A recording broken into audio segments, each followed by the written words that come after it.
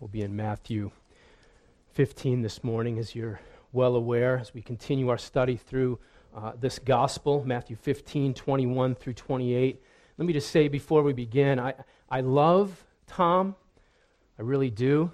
He is a kind and considerate boss. But when I got this passage assignment today, as he was going to be in Ecuador for the week, I became, I'm not going to lie, just a little skeptical. I saw on the website, you've heard of the Gospel Coalition website, and they included an article on this exact passage in a recent series that they're doing, and you may have come across it. In fact, some of you probably did. And normally that would be great, you know, that the very passage that I'm going to be preaching on is featured in an article there on the website. However, the series that they're doing is entitled Perplexing Passages of the Bible.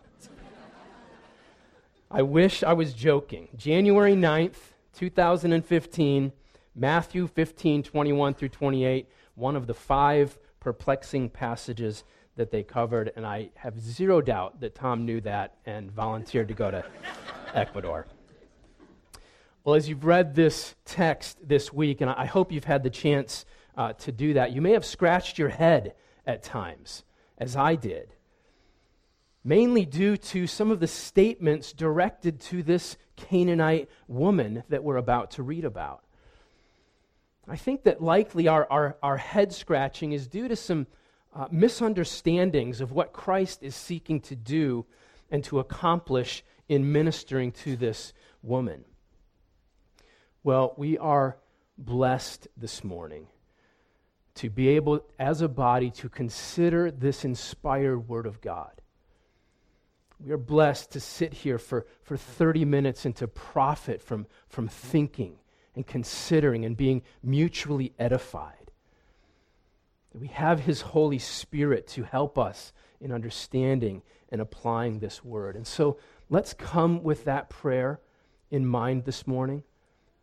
Let's come with that humility as we submit ourselves under the God of this Word.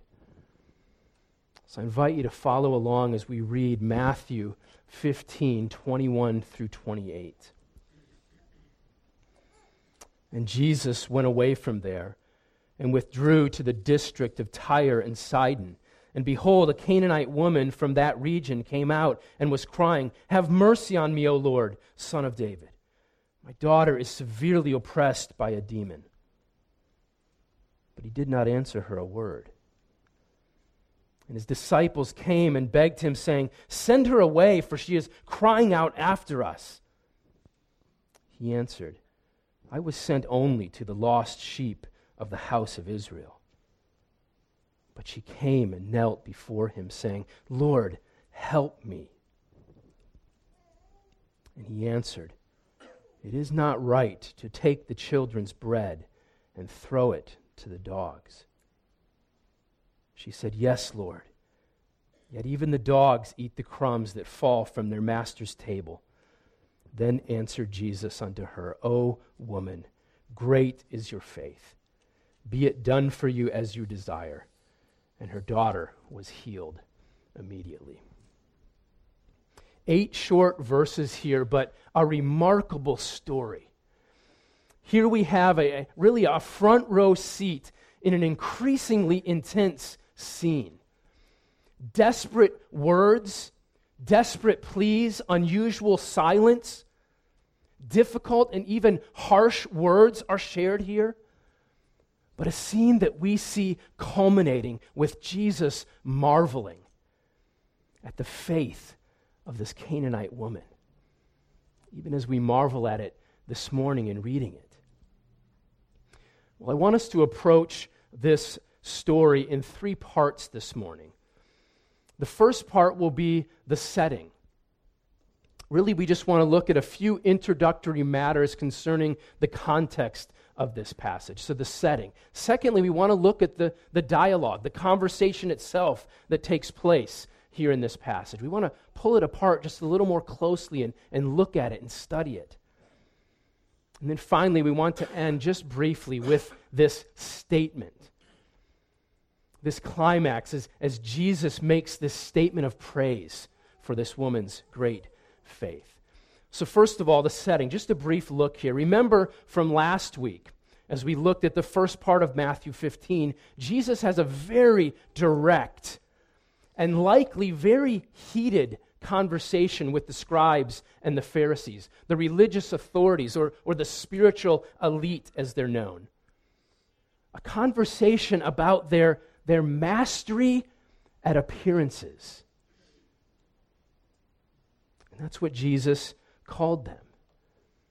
They were external pietists. And he looks at them and calls them hypocrites, hearts that were far from God, even as he said their lips would honor him with a smile. In that exchange that we saw last week, Jesus does not shy away from calling them what they were, as blind people leading the blind and soon to fall into the pit. When Jesus talks that way, the religious officials and leaders tend to not take it well. It creates a stir. And as the disciples have done several times with Jesus in the Gospels, they withdraw.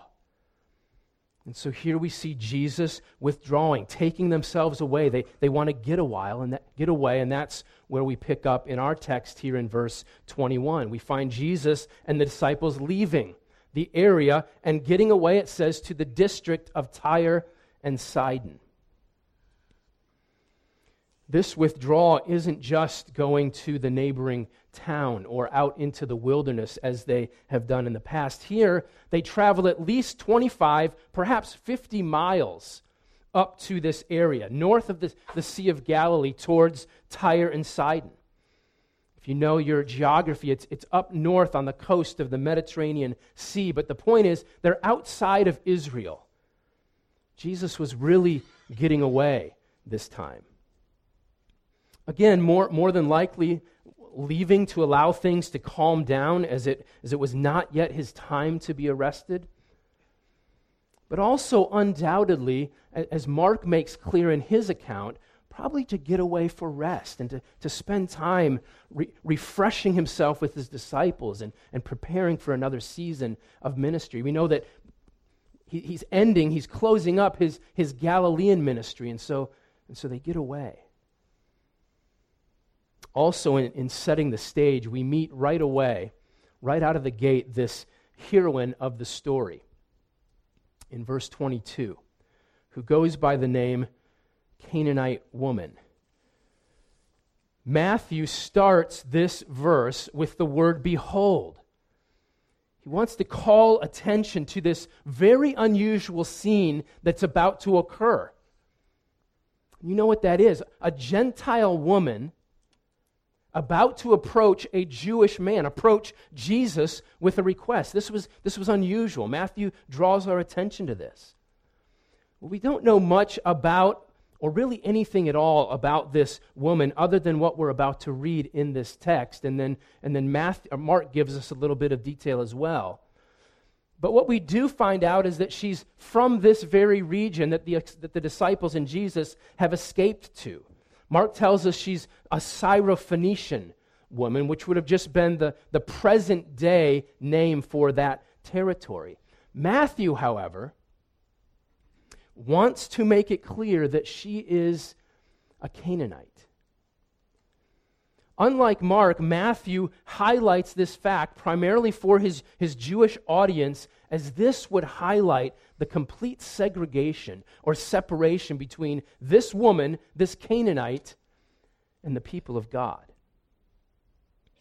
Even reading this would elicit harsh thoughts of this woman from Canaan. You would see her as a pagan, an idol worshiper, part of the ancient enemy of God. So she was not just a Gentile, she was a Canaanite. One least likely, and this is probably the point, one least likely to be interested in or drawn to faith in the God of Israel. At least that's how we look at it by human standards. But if you consider that, and as I considered that, that would describe all of us, right? ones least likely to have faith in this God of Israel.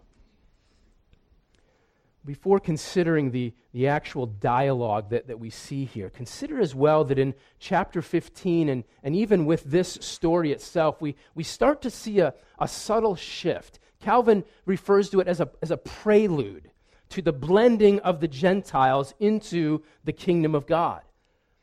We just saw last week Jesus upset the food laws in the parallel passage that we looked at, and this story, along with others that we're going to look at in a few weeks, begin to foreshadow what is soon to become very explicit as people from every tribe and tongue and nation and ethnicity are drawn to this Messiah and actually find their hope and their rest in Him, which was the plan from the very beginning. But we start to see this take shape.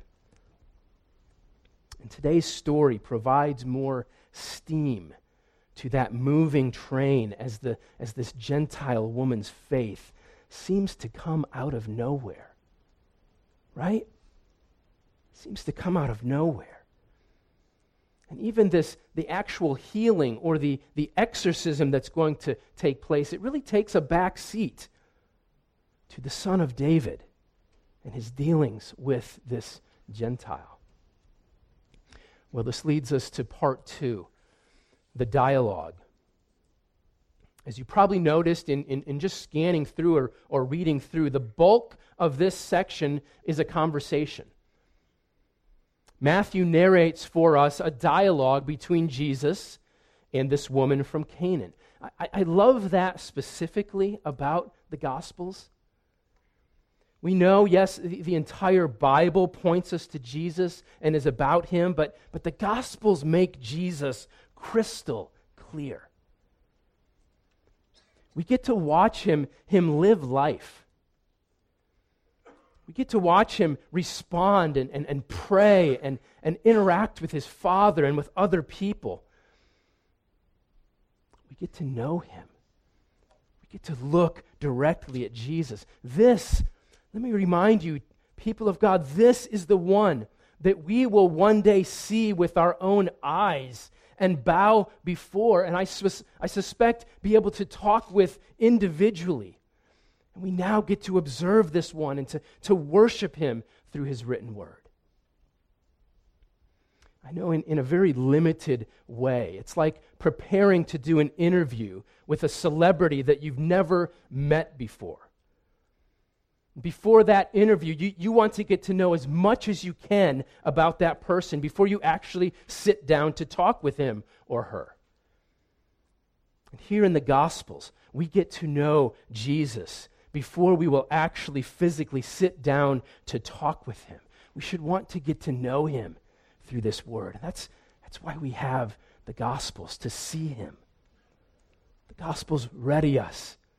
They prepare us to see Christ. Which for me brings up the painful question, how much about Him will we already know because we have gazed upon Him in His word? How ready will we be to see Him as we sit and speak with Him? God, help us to behold Him. Help us to gaze upon Him. And so even in this short conversation in Matthew 15, we get to observe His dealings with this woman, how He acts towards her, even though it is a very unconventional conversation, even for Christ. Well, in this conversation, the woman has 3 lines, Jesus has 3 lines, and the disciples have 1. There are no throwaways in this scene. Each of these lines contributes to our understanding about Christ. Right from the beginning, we see that the woman, a mother, was in crisis mode. Look at verse 22. According to that, she comes out agonizing, crying out repeatedly for mercy, as the tense of the verb would indicate. Her daughter is oppressed by a demon, but not just oppressed by a demon, which would be traumatic enough, but it says here that she is severely oppressed, wickedly oppressed. This is to an elevated state as Matthew is drawing out, and this mother is in distress. You can imagine the desperation that she feels. And so the very first words that we read from her mouth, they make sense to us. Have mercy on me, O Lord, Son of David. Have mercy, my daughter is severely oppressed by a demon. For me, in reading this, several questions come to mind that I know we can't fully answer as we read this first line. Some of the questions not as important as others, such as, how did she even recognize Jesus? How did she know it was him? He's a long distance from home at this point, especially considering the mode of transportation back then, right? How does she know him? But perhaps more importantly, how or why does she know to address him as Lord? Though I know you could argue here that she's just being respectful. She may be saying sir or master as the word could be translated. Perhaps this is just a respectful address that she's giving to him. But when you couple that with the following name, Son of David, it seems that there is more going on here than just a mutual or patriarchal respect that one might show another. She, as a Canaanite woman, is calling on the Jewish Messiah, the Son of David, the one promised to the Jews to rescue them from their oppression and sin. And she cries out, Lord, Son of David, have mercy. It's impossible to know what is going on in this lady's heart. Does she fully realize who she's really speaking with? What does she really think about this Jesus? Does she consider him to be God? Obviously, we can't get into her head, but she seems to know that the one she addresses as Lord, as the promised Messiah and Son of David, she seems to know that he is the one that can mercifully meet her need. And so she goes to him. And she was right. As I thought about this lady with very limited knowledge, limited exposure to this Jesus, the Son of God, approaches him seeking what he knows best, mercy. And in this seemingly random encounter, as Jesus has left Israel for some time and gone away, this seemingly random encounter, this woman finds herself begging mercy from the only one in the universe that can offer mercy. He's the one that can actually give it. The Lord, the Son of David. She's in front of the one who extends mercy. People of God, this is still true of him today.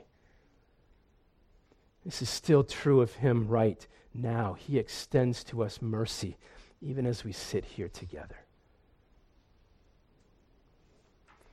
Well, she cannot offer him anything. Nothing to merit this mercy, but she can weep. And so she does.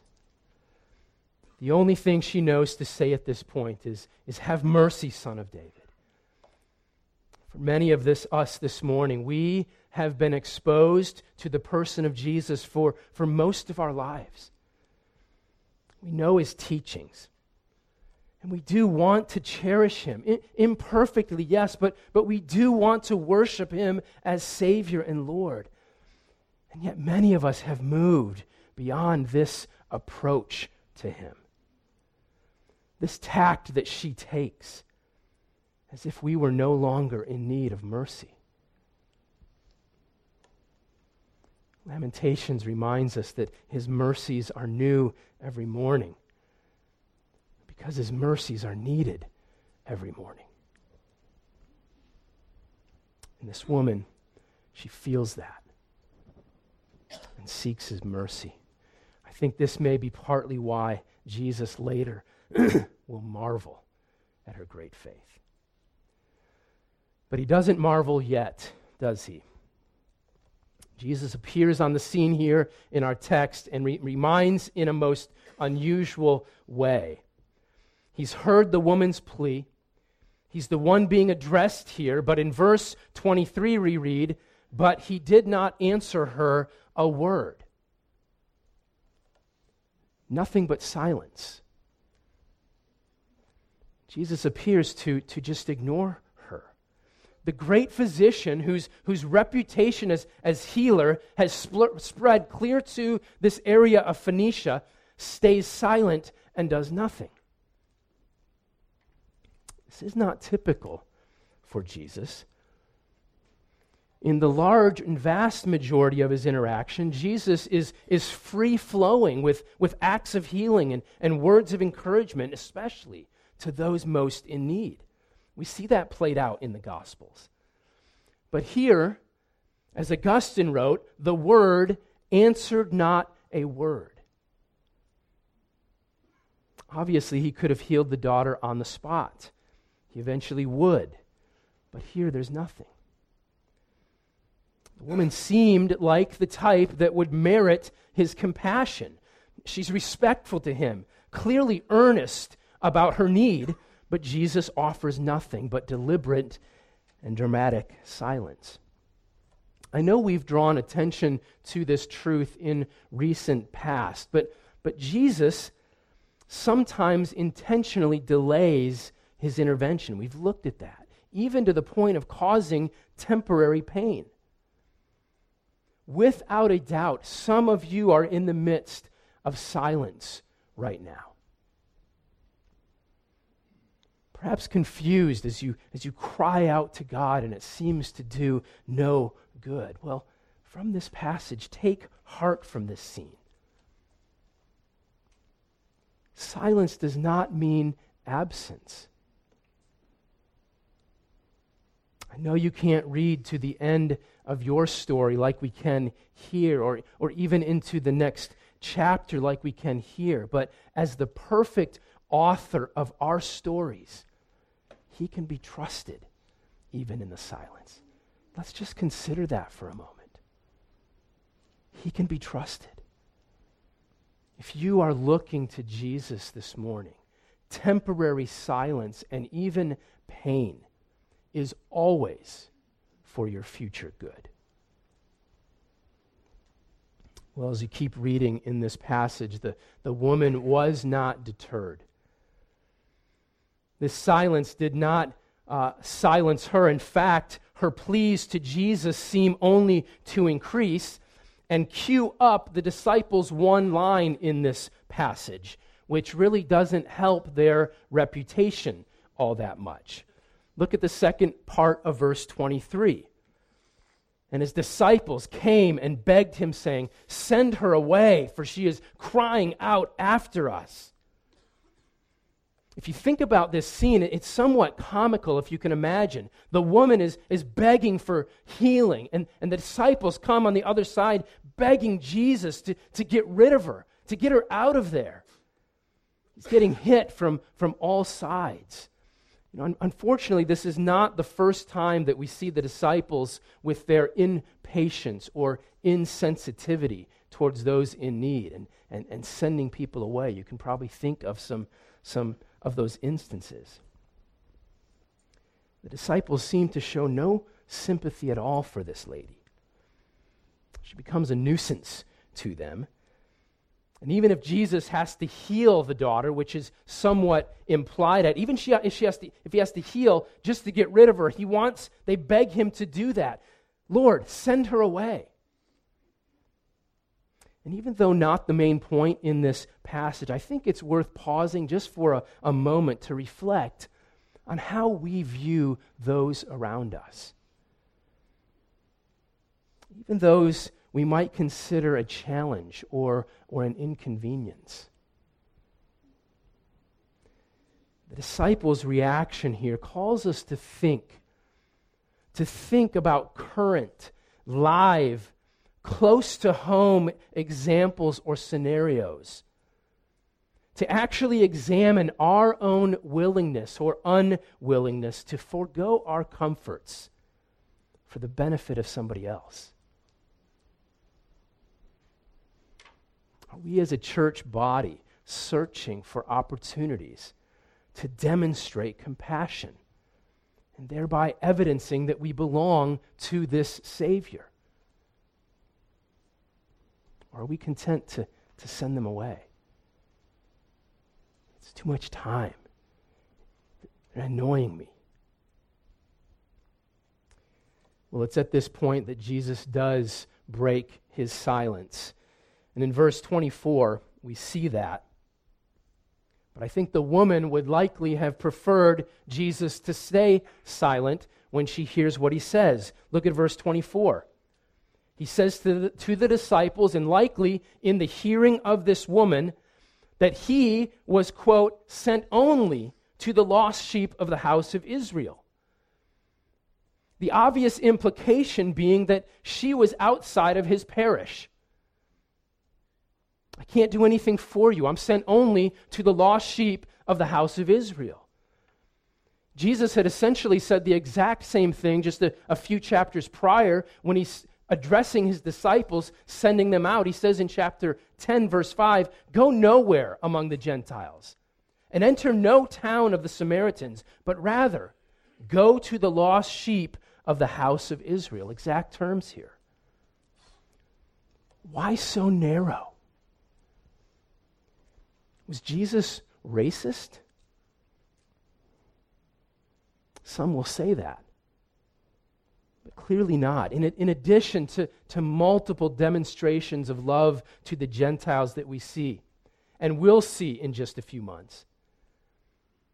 In just a few months from this time, Jesus would pay willingly the ultimate price by laying down his own life for every tribe, every tongue, every nation and ethnicity. The Gentile mission was about to take off. Jesus was not a racist. But what we hear from Jesus in this statement about the house of Israel was the temporary but real priority. There was an order to the mission that God had given to him. He was sent first to the nation of Israel, the descendants of Abraham. He was sent to fulfill the very promises of God that God had made to them in the Old Testament. But why would he make this statement to this woman at this time of her greatest need? Is he really turning her away because she's not Jewish, as it would first appear? Well, there have been numerous examples and explanations given to this question. And you can look them up under the Most Perplexing Passage series that's going on to understand them more fully. But in part, at the very least, it seems again that Jesus is testing this woman. He's trying this woman's faith and testing her resolve, but it's not for his gain, right? This is for her benefit. He's ministering to her. At this point, she could have very easily turned around and said, "What are you talking about? Compassionate Messiah who supposedly stoops to rescue those in need? Really? First, he doesn't even acknowledge me. And now he tells me that he wasn't sent for my kind. I want nothing to do with this Messiah." That would have been the natural response. And in fact, we might even expect to read that. But remember, Jesus knows this woman. He created her. Even before she was born, she was one of his own. And as one of his own, he again gives her faith and he tries her faith. This is what Jesus does. Even with you this week, He gives us faith, and He tries our faith. So how does she respond? What is her actual response to Christ's first statement? Verse 25. Again, not offended or deterred, but rather she came and knelt before the Lord. Or some of your translations say she worshiped before the Lord, as it could be translated. She kneels or lays before Him and says simply, Lord, help me. She boils her prayer down to its most basic form and pleads, help me. In short, she's saying, I hear you, Lord. You're sent only to the house of Israel, but I need your help. You're the only one that can give it. Lord, help me. I am so grateful to see this prayer in the Bible. Aren't you thankful to read this prayer? It shows us, as J.I. Packer points out in his book on prayer, that prayer is often less of a how-to than a who-to. Right now, for this woman, eloquence is not even a thought. The emphasis is not on the content of her prayer at this point, as much as it is on the longing of her heart, the need of her soul, and on the one that she's crying out to. Many of us struggle with knowing how to pray. And this text should not be used as an excuse to work less at our prayers. But the how-to develops as we face our desperation and crawl to the only source of help. That's how our prayer life is built. So she admits, Lord, I cannot do what I'm asking for, so help me. She doesn't look deep within herself for more faith.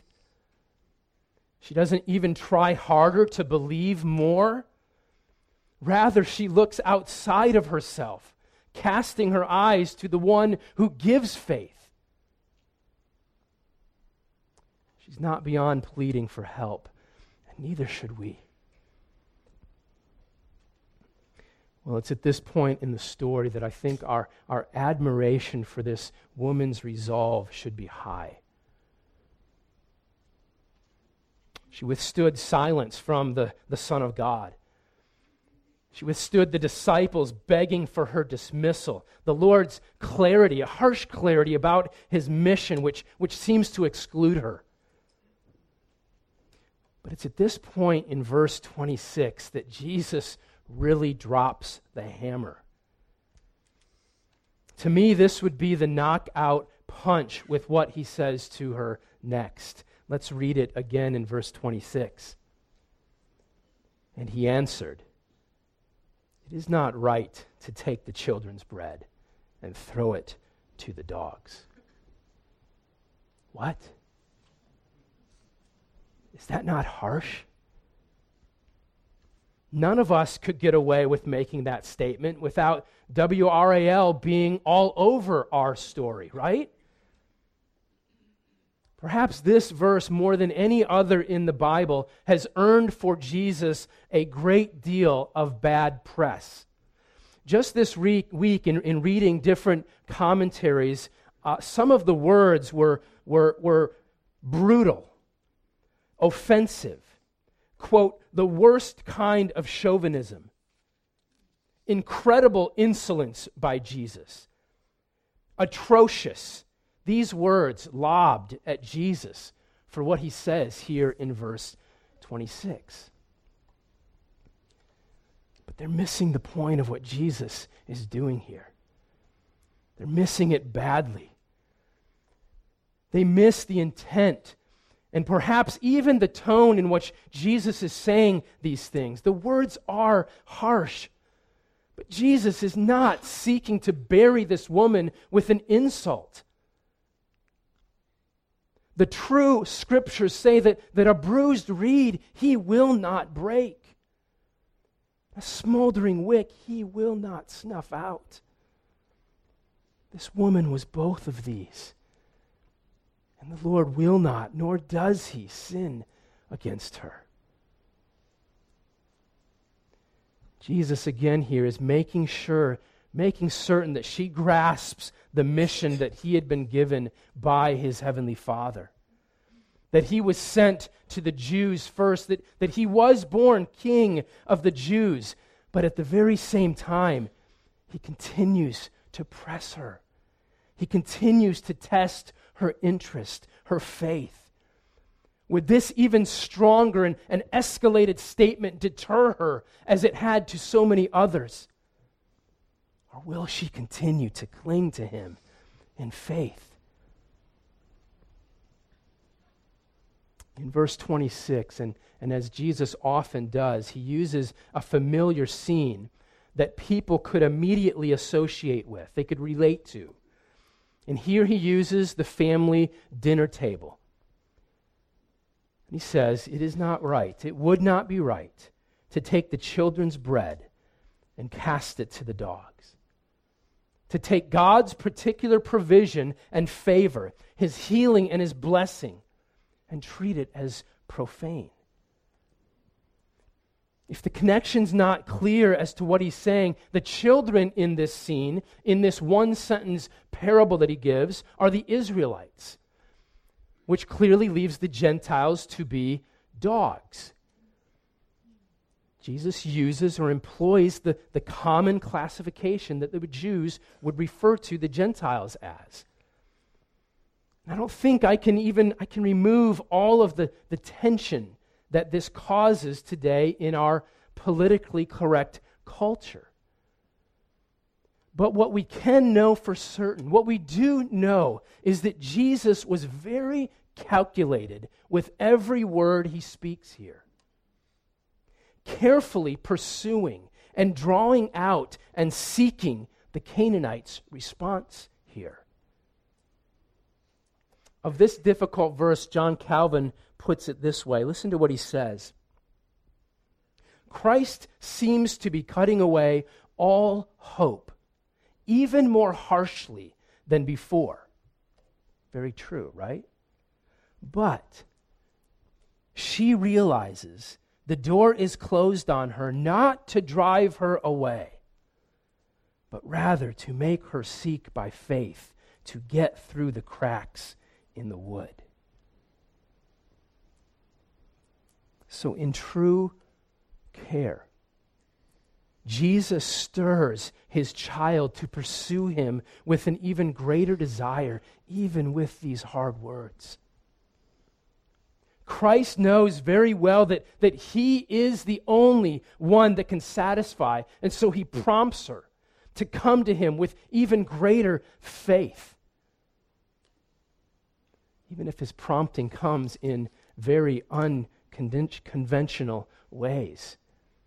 It's not right, he says, to take the children's bread and throw it to the dogs. If you look over in Mark, and you don't need to do that, but he brings a little bit of clarity, or maybe some helpful clarity, as he states in 7:27, let the children be fed first, for it is not right to take the children's bread and feed it to the little dogs. Again, this priority was real, but it was also temporal. It was temporary.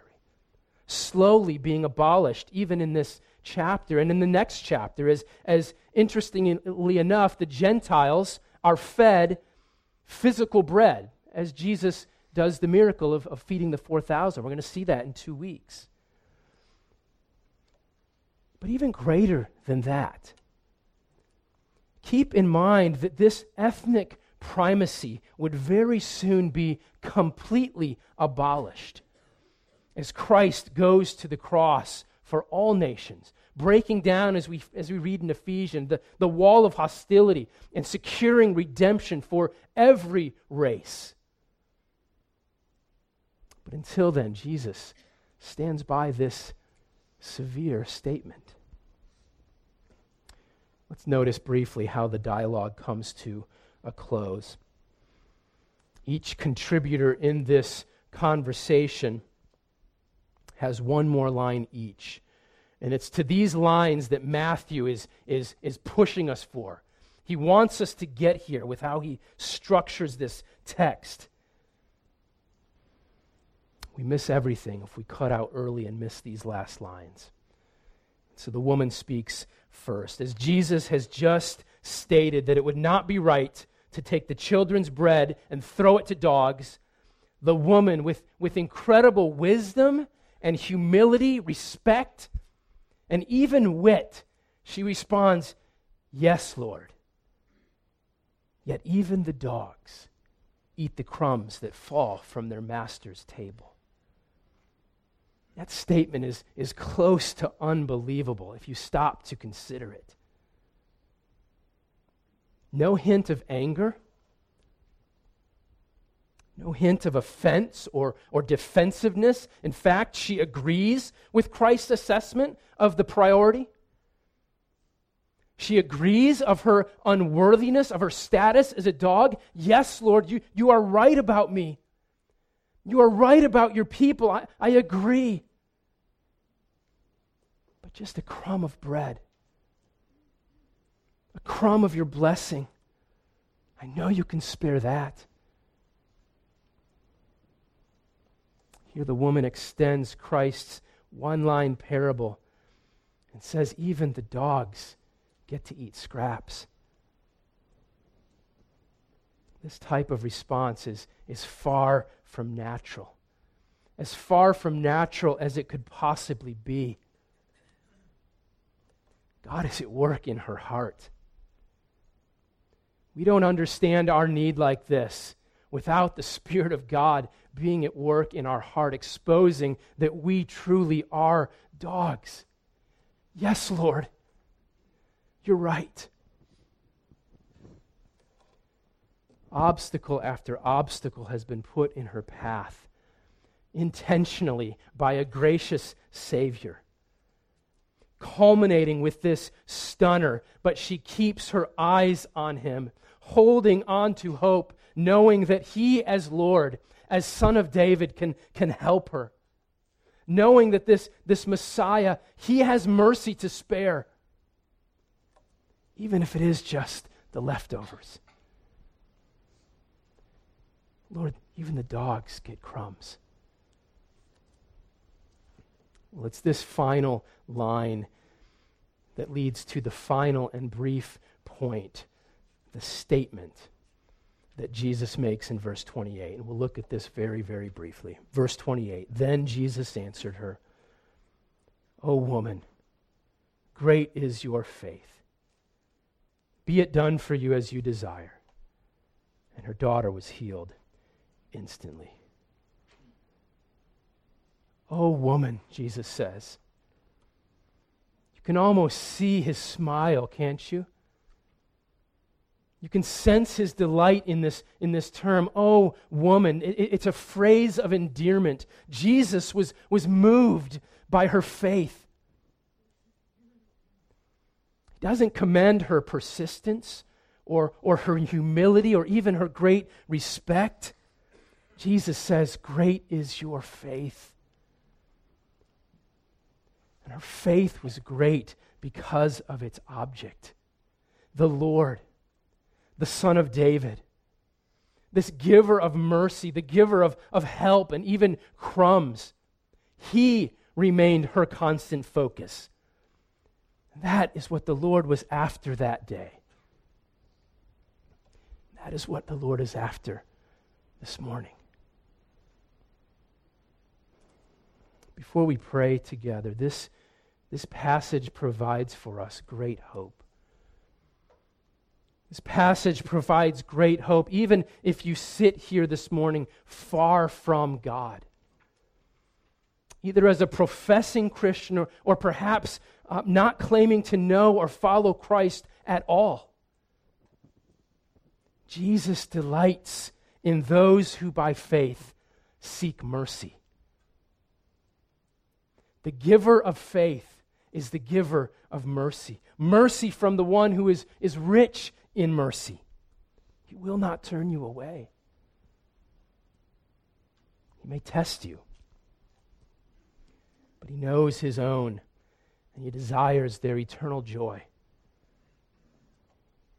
This word calls us to come to him today. People of God, former Canaanites, former dogs. Because of Christ, we are now children, seated at the table, sheltered by mercy and draped in nothing but Christ's righteousness, a righteousness that is not our own. Let us honor him even now in our thoughts for granting us faith in the Son of David, the sweet object of our faith. Let me pray for us, and then Keith will come and lead. Lord, thank you for this word. As you marveled at this woman's faith, we marvel at you. Lord, would you help us? God, would you help us to see more clearly our need for mercy and to see more clearly the giver of mercy? We pray this in the name of Jesus. Amen.